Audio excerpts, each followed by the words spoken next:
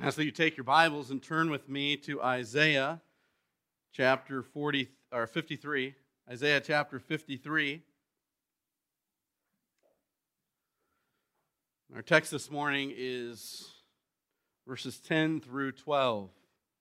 Isaiah chapter 53, verses 10 through 12.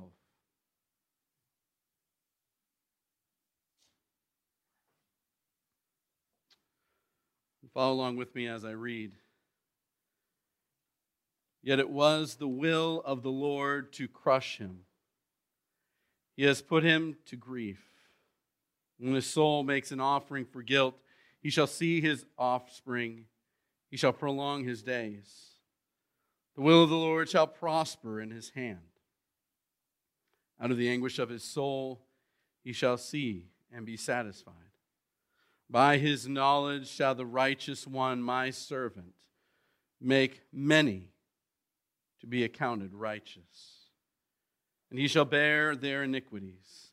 Therefore I will divide him a portion with the many, and he shall divide the spoil with the strong, because he poured out his soul to death and was numbered with the transgressors. Yet he bore the sin of many and makes intercession for the transgressors. This is God's word. Thanks be to God. Let us pray. Father God, we come to you now. We come because of the work of Jesus Christ alone. He alone is the door by which we enter into your presence. He alone is the shepherd who guards the gate into your flock. He alone is the sacrifice for sin and the provider of righteousness. With the psalmist we declare, righteous are you, O Lord. Right are your rules, your ways, your word. So we pray that our zeal would be consumed by pursuing you and your righteousness. For your righteousness is forever, and your word is true. And though trouble and anguish often find us, we are small and despised, yet you have not forgotten us. You have given us your word, the word that declares to us the living word, Jesus Christ. And in him we have redemption, forgiveness of sins. In him, your word becomes our delight. In him we have understanding so that we might live and might live forever. So today we pray as we come to this text, as we look at these 3 verses, may they remind us that our righteousness is in Christ alone. That we stand in him complete. No work of our own to boast in. No work of our own to fail in, for we have already failed utterly. And yet Christ's work is completely sufficient to the task of saving his people. So we come today to see anew for some. We come today to see and be refreshed for others as we look into the face of your servant, the righteous one, Jesus Christ. May I present him and this passage faithfully and clearly. For I too am one of the transgressors that he was numbered with. And I need to see his face and be reminded of his work. We all do. So may we see it clearly, and may he be exalted in our midst. And we pray this not for ourselves alone, but for your church all across this globe. Oh Lord, may Jesus be exalted by your people today. As we have lifted up our voices, we join the throngs across this globe that are singing today and those that are singing in heaven, along with all the angelic beings. We join in praise of Him who is worthy, the Lamb of God, Jesus Christ. As we look into your word, we look into things that are glorious and good. Things that the angels desire to understand, such a mystery as salvation by grace alone, through faith alone, in Christ alone. As the church in heaven now experiences the fullness of it in your presence forevermore. As we who have, as your church here on earth, have felt the newness of life that comes through this gospel. And now we look again to taste and see and savor, even in the midst of a dark and broken world. Yes, may your church rejoice today. For our righteous one lives and provides to us His righteousness so that we too might live in Him.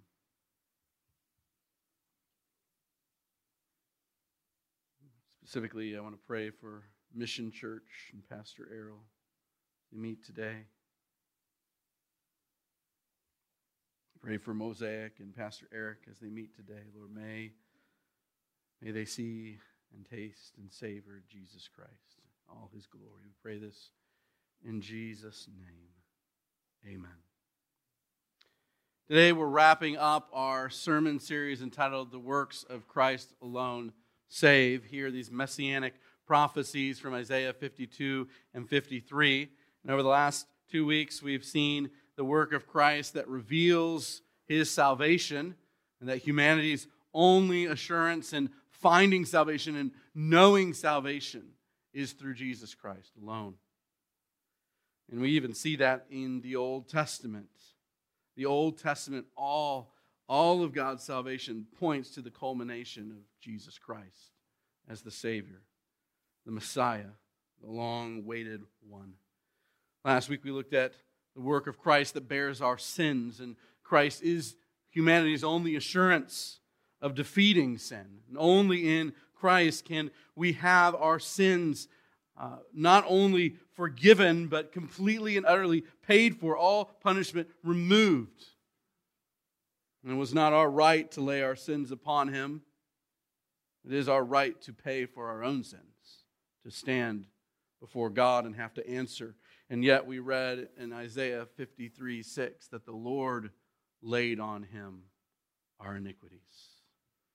We see the grace that God gives to undeserving people, so that He, Jesus Christ, bears our griefs and carries our sorrows. And while we were gone away, while we were turned everyone to his own way, yet Jesus comes to save us. While we were yet enemies, Christ died for us. Bore our sin, even as the prophet Isaiah affirms in 9 that He had done no violence. There was no deceit in His mouth. And that leads us into verses 10 through 12. It was the will of the Lord to crush Him. So today we're looking at the works of Christ alone that save. The title of the sermon is The Work of Christ That Makes Us Righteous. The works of Christ that make us righteous. And we are in desperate need of the righteousness that only Christ can bring, as I hope we will see today. Main point is that Christ is humanity's only assurance of being righteous. So not only does the work of Christ make us righteous, as the title suggests, but the main point in this is that Christ is humanity's only assurance of being righteous. The only means by which we can be righteous is if Jesus Christ makes us so. So we're going to ask our 3 questions here. What is humanity's future apart from Christ? And how does Christ bring assurance, specifically assurance of being made righteous. And then how should humanity respond to this? How should we react to the fact that Jesus Christ alone can make us righteous? So our first question here, what is humanity's future apart from Christ?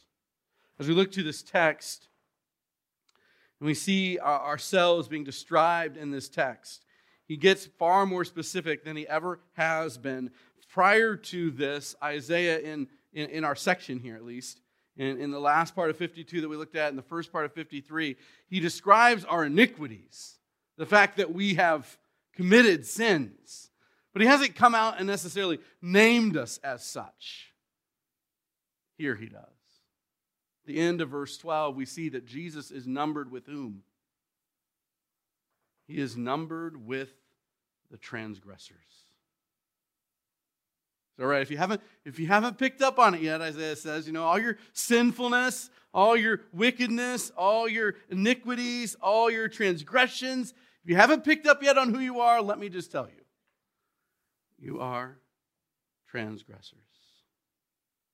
Not only once does he say this, but twice, yet he bore the sins of many, making intercession for the transgressors. Jesus does not come to make the well, but make the sick well. He does not come to save righteous people. He comes to save sinners. And that is what we are. And so, what is humanity apart from Christ? Each person is unrighteous before God apart from the work of Christ. We are transgressors, unrighteous people, unable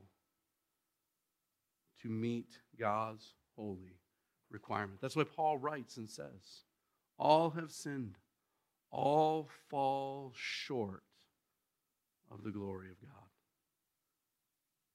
We cannot meet the righteous requirements that God has placed over us.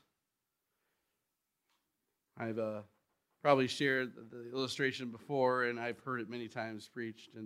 I think it's a really good illustration to help us understand righteousness. Imagine we were all to take a trip to the Grand Canyon. All right, I'll rent I'll probably 2 or 3 buses actually. Say a big bus. We'd have to squeeze in. So maybe 2 or 3 buses. We all take a trip out there. All right, it would be a crazy ride. I don't know how many hours it is to get to the Grand Canyon, but it would be longer than you probably want to sit in the van with most of us. All right. And we take that trip all the way out there. He said, now we've come out for one reason and one reason alone. All right. We are going to see which one of us can jump across the Grand Canyon. All right. Let's see. All right. So we all take our line, go. I jump. I make a very, very, very little way out, and I'm plummeting down. Tom, though, he gets he's this runner in great shape. He jumps, he runs, he's way farther than me. And yet, he still plummets to the same bottom that I plummeted to, right? That's a picture of God's righteous requirements. His righteous requirements are far beyond any of us. In fact, it's what Jesus tells his disciples as they look at the Pharisees who are these hypocrites, and yet they're striving very hard to keep God's righteous requirements that are written in the law. And Jesus tells them, unless your righteousness supersedes, is greater than that of the Pharisees, you will not inherit the kingdom of heaven. His righteous requirements are far beyond it. And in that scenario, we look back and we know how hypocritical they are. But in that day, the Pharisees were thought of as the most righteous of people. And so, you're asking me to be more righteous than them? I'm already done, all right? I'm just going to walk away, okay? Give up on that now. But what does Jesus do in that statement? Not only does he tell the person who's not as righteous as the Pharisee, you can't do it. He tells the Pharisee, you can't do it. Because all that you've done thus far to be as righteous as everyone else thinks you are is still not enough. You might be able to jump as far as Tom. I don't know. I can't judge everybody's physical, status just by looking at you. You might be able to jump as far as him, but none of you are going to make it to the other side. And that's why we're called here transgressors. Because that's who we are. We fall short of God's righteousness no matter how hard we try. This is the future of humanity apart from Christ, is that we will continue in our sins. We will continue to be transgressors and then must stand before God. And as He calls to account all the things that we have done in this life, we will fall short.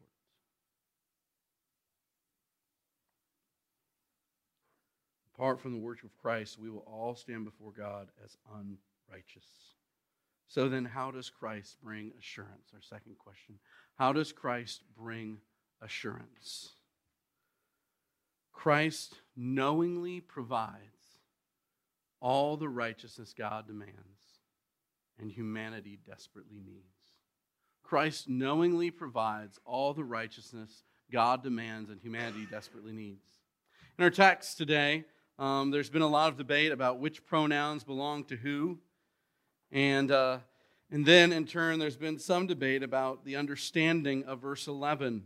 And that's really where we're focused on when we're talking about this righteousness that Christ provides. My understanding of the pronouns is in 10, yet it is the will of the Lord to crush him. And He, the Lord, has put Jesus Christ, Him, to grief. And when His soul makes an offering for guilt, He, the Lord, shall see His offspring. He, the Lord, shall prolong His, Christ's days. The will of the Lord shall prosper in the hands of Jesus. It is out of the anguish of Jesus' soul that the Lord shall see and be satisfied. And by Jesus' knowledge shall the righteous one, my servant, make many to be accounted righteous.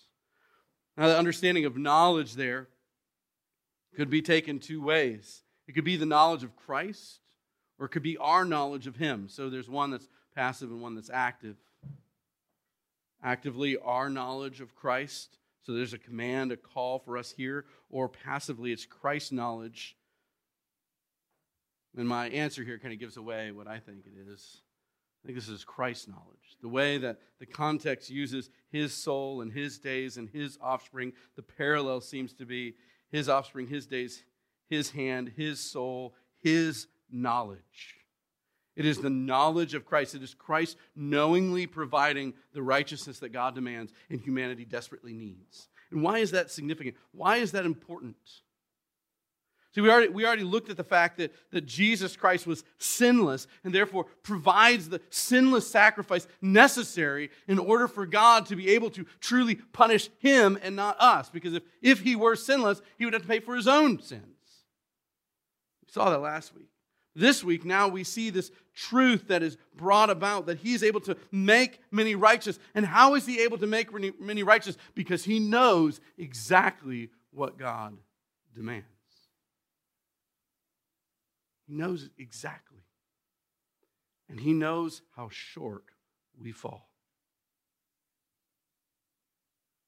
And He is able to provide all the righteousness necessary to make us acceptable before God. Just like we could go out and we could measure, the distance of the Grand Canyon from one side to another, in different spots. We can find the shortest one. And we can realize that, man, there is no way I'm going to jump this, okay? Like, we can measure that. We can find out.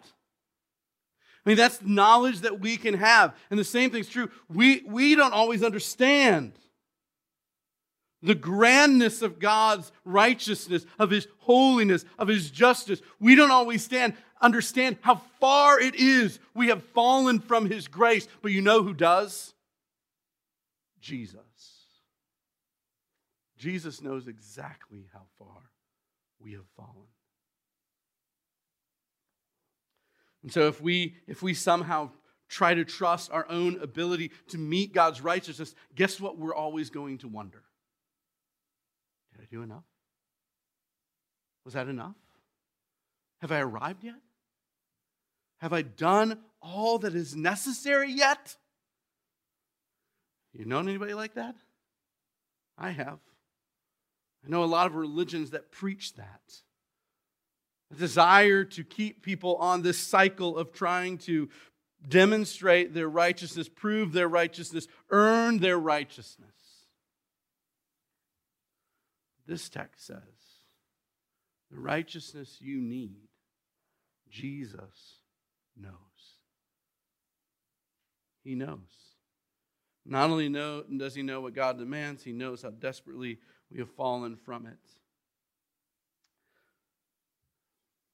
And here we read, he makes many to be accounted righteous. Christ knowingly provides it all. He makes people this. Right? They don't work for it. They don't earn it. You can't go to Mass enough. You can't say enough confessions and penance. Like you can't speak in tongues enough. You can't do good works enough. You can give all your money to the poor, and yet that is not enough. You can give your life on the mission field, and it's not enough.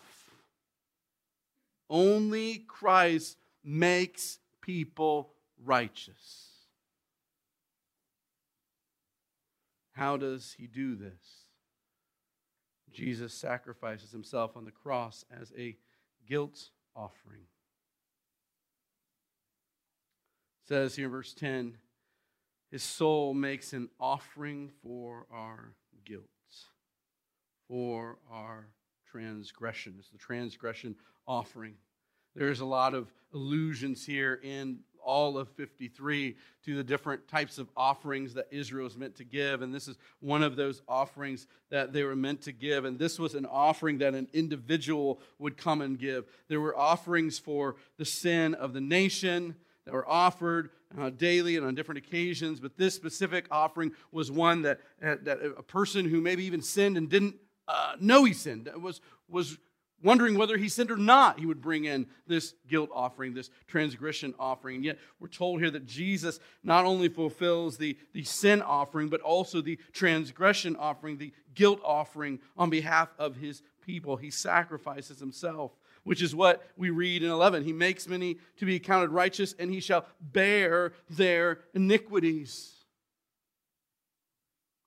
That in this imputation of our sin on himself, Jesus in turn imputes onto us his righteousness. And that transaction occurs on the cross. As he bears our sin, he gives us his righteousness. It is this transaction that occurs that makes all of his people righteous, so that when we look to the cross and Jesus declares it is finished, it truly is. All sin borne on him, all righteousness given to his people. No one who is his will ever lack for righteousness. How does he do it? He does it by sacrificing himself on the cross. And why could he do this? Because Jesus is the righteous one.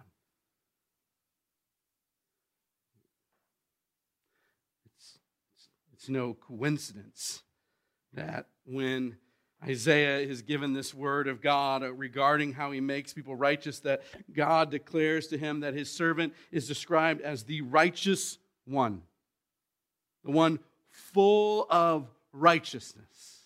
So much so that he is able to conquer sin, and his righteousness is not depleted. So much so that he's not only able to conquer sin so that his righteousness is not depleted, but then he's able to mete out his righteousness to his people. And yet still, he is the righteous one. I mean, this is a guy who's got righteousness to spare. I mean, he's making righteousness reign here. All right? That's what he's doing. He's like, I got more. You don't even need more, but I got more. That's who he is. He is the righteous one. And no one can say any different about him. In fact, people tried. People tried to, as he lived on earth, they tried to stain his righteousness. But yet, guess what? They could not. And after some mock trial, this Gentile leader of that area who has no game in this, like he's got no stake here. I find no fault in him. I mean, you presented me all the evidence. I don't see anything here. He is the righteous one. And this is why he can make his people righteous. How do we know he accomplished this? How do we know he accomplished this? Well, our text highlights this as well. As we look at verse 10, when he makes his soul as an offering of guilt, the Lord shall see his offspring. All right? Now, Jesus' offspring, you're like, wait a minute. He didn't have any kids. What is he talking about there? He's talking about us. All those who put their faith in Christ. We are his descendants. He is as the prophecy of the new birth, the incarnation of Jesus Christ says, he is the eternal Father. Have you ever wondered why it says that? Wonderful Counselor. He's the eternal Father because Jesus is the offspring of many children, the offspring of the church. He's the head of the church, and we are all his spiritual children. We are all his. And so as the Lord sees this offering that Jesus gives on the cross, he sees his offspring. He sees the ones accounted righteous who once were transgressors. And he goes on to say, and then he, the Lord, shall prolong his days. And you say, wait a minute, Jesus died on the cross, didn't he? Yeah, but he rose again. Now, prolonging days is a promise throughout the Old Testament. But ultimately, many Jews looked at that promise of prolonging of days as not just lengthening of their physical life, but rather the promise of eternal life in the future. I mean, this is what Martha brings up when Jesus says, do you believe in eternal life? Do you believe in the resurrection of the dead? And she's like, surely I do. Jesus said, well, let me show you what that looks like. All right? This is Jesus risen from the dead. Now, you know, if you like it, the pronouns to the he's to be referring to Jesus, that's fine too, because, you know, Jesus sees us as well. And Jesus raised himself from the dead. The Father raises him from the dead, and Jesus himself raises himself from the dead, we're told in the Gospels. I mean, they're both God, right? We're Trinitarian here, all right? God the Father, God the Son, God the Holy Spirit. The power of God is the power of God, and all three persons of God wield that power equally. But I think it refers to it in context. The Father prolongs his days, and in prolonging his days, in bringing him back from the dead, in Jesus taking the power of life back up in his hands after being dead, Jesus proclaims that he is able to make people righteous and give them eternal life. I mean, that is the power of the resurrection. He is able to mete out life to his people, give them new life, and with it, his righteousness. And the only reason we are able to have that eternal life is not just because Jesus proclaims it true of us, but because Jesus has made us to be accounted righteous before the Father. That in his death, Jesus justifies us so that we have a right standing before God forever.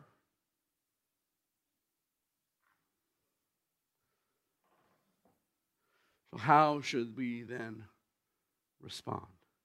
How should humanity then respond? Well, our text here is somewhat indirect about our response. I think we can look in verse 12 where he says, therefore I will divide him a portion with the many, and then in turn he shall divide that spoil with the strong. I think there's an implication here that we are meant to desire this portion that Jesus gives.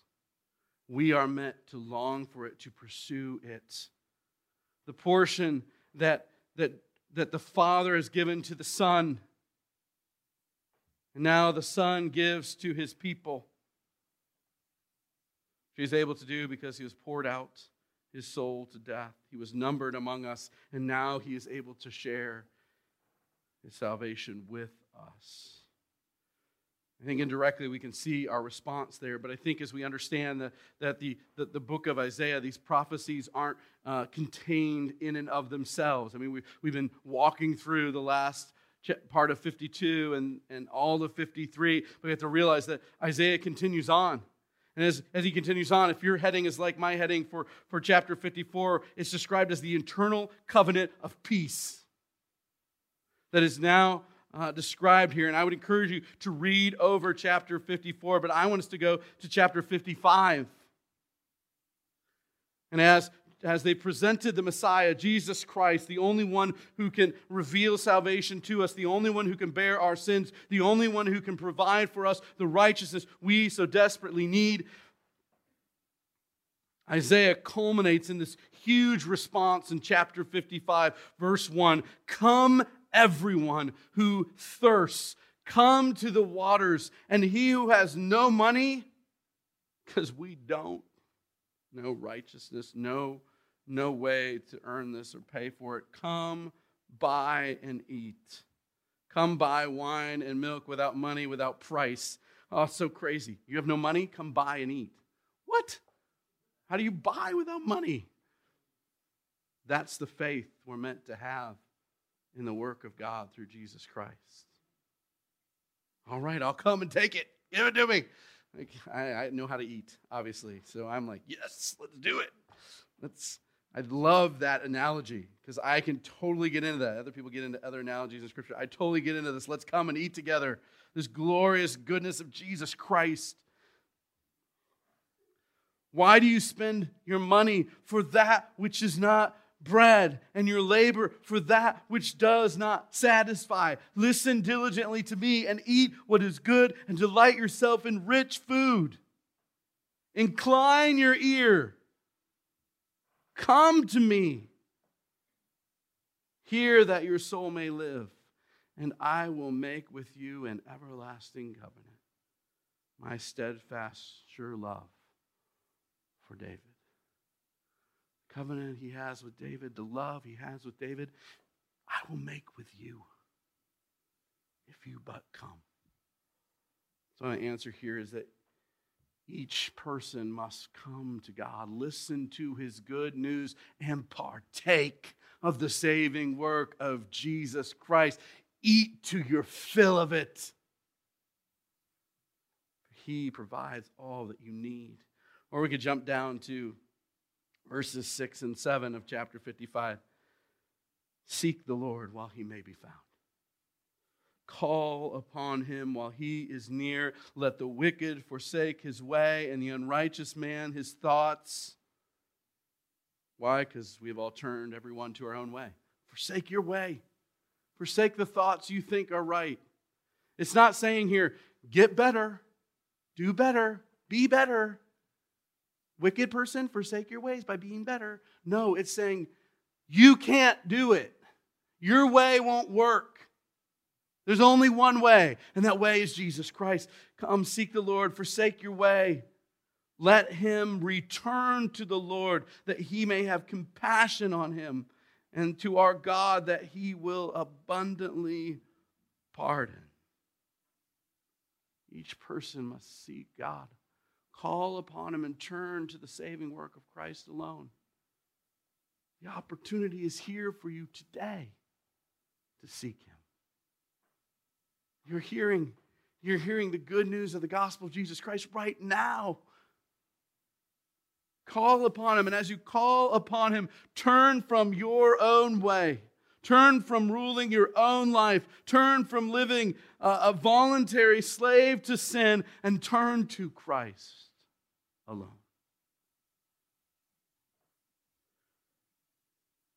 As we return to God, He will abundantly pardon. For he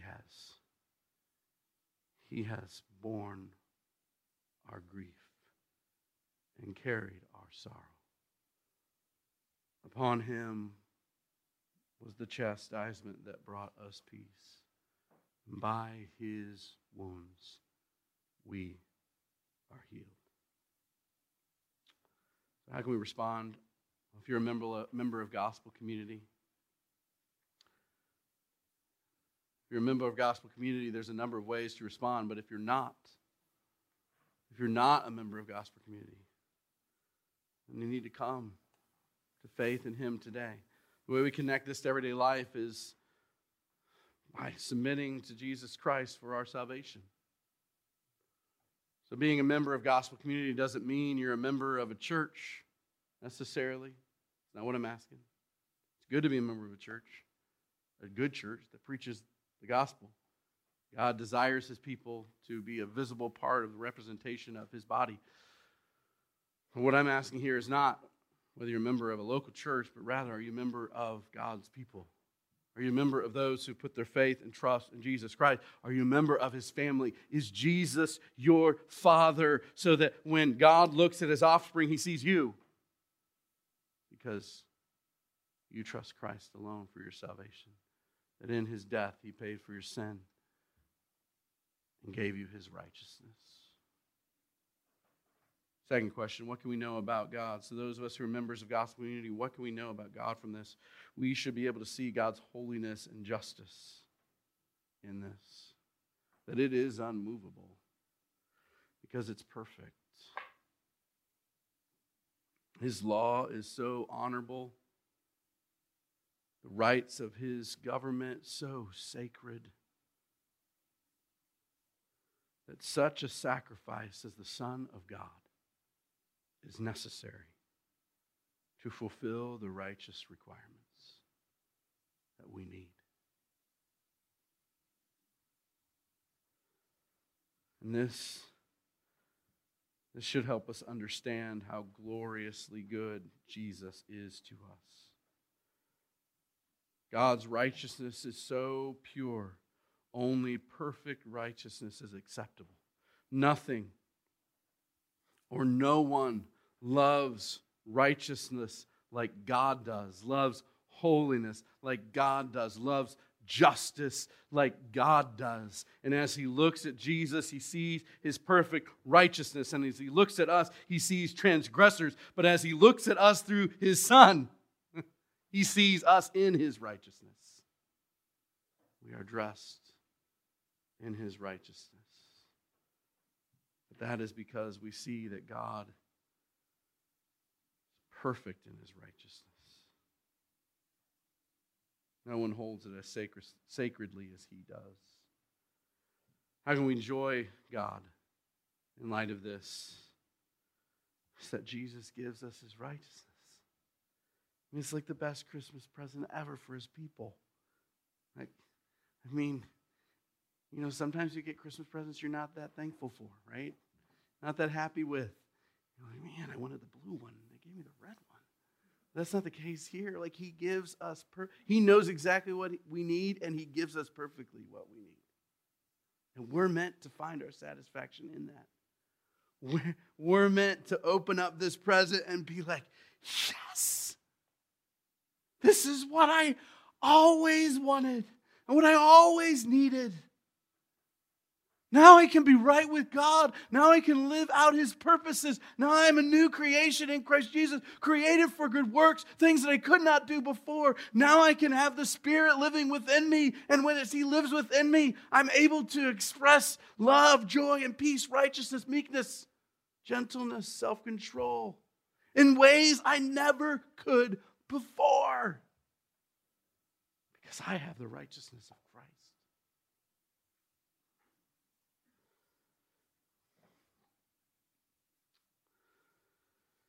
If you're a follower of Christ, you possess the righteousness of Christ. You share in this treasure. We got out the greatest treasure map ever. And we're like, all right, who's going to be a part of this? All right, if you're a part of this, when we get to the end, you get your share, you get your cut. We we get a share in this treasure. That's what we gain in Christ. And then thirdly, how can we glorify God?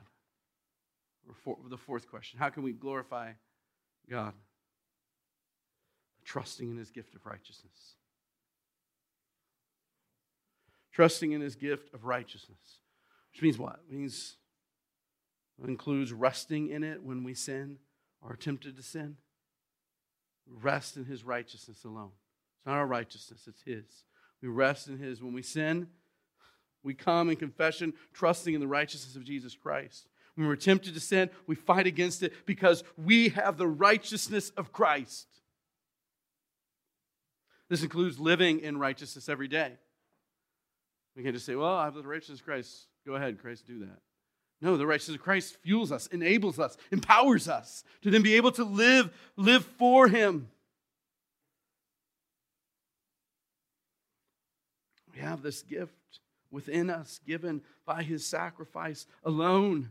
And we gain this new life by his righteousness. So therefore, let us walk in his righteousness as we live by the Spirit of Christ's righteousness living within us. So let us walk by Christ's righteousness living within us. Spirit of God. Embodiment of righteousness in us. We can bring him glory as we remember the righteousness that found in Christ alone. Let's pray. Father, we thank you so much for the gift of your righteousness. The opportunity now as we sing to worship you in righteousness and glory, and the opportunity today, the glorious opportunity here on Easter Sunday and every first Sunday of the month that we celebrate it, to celebrate communion. Trusting that in him and him alone we have our redemption, that his body was broken for us, his blood shed for us, transgressors, so that we might be redeemed. To him be all the glory, honor, and praise. In Jesus' name, amen.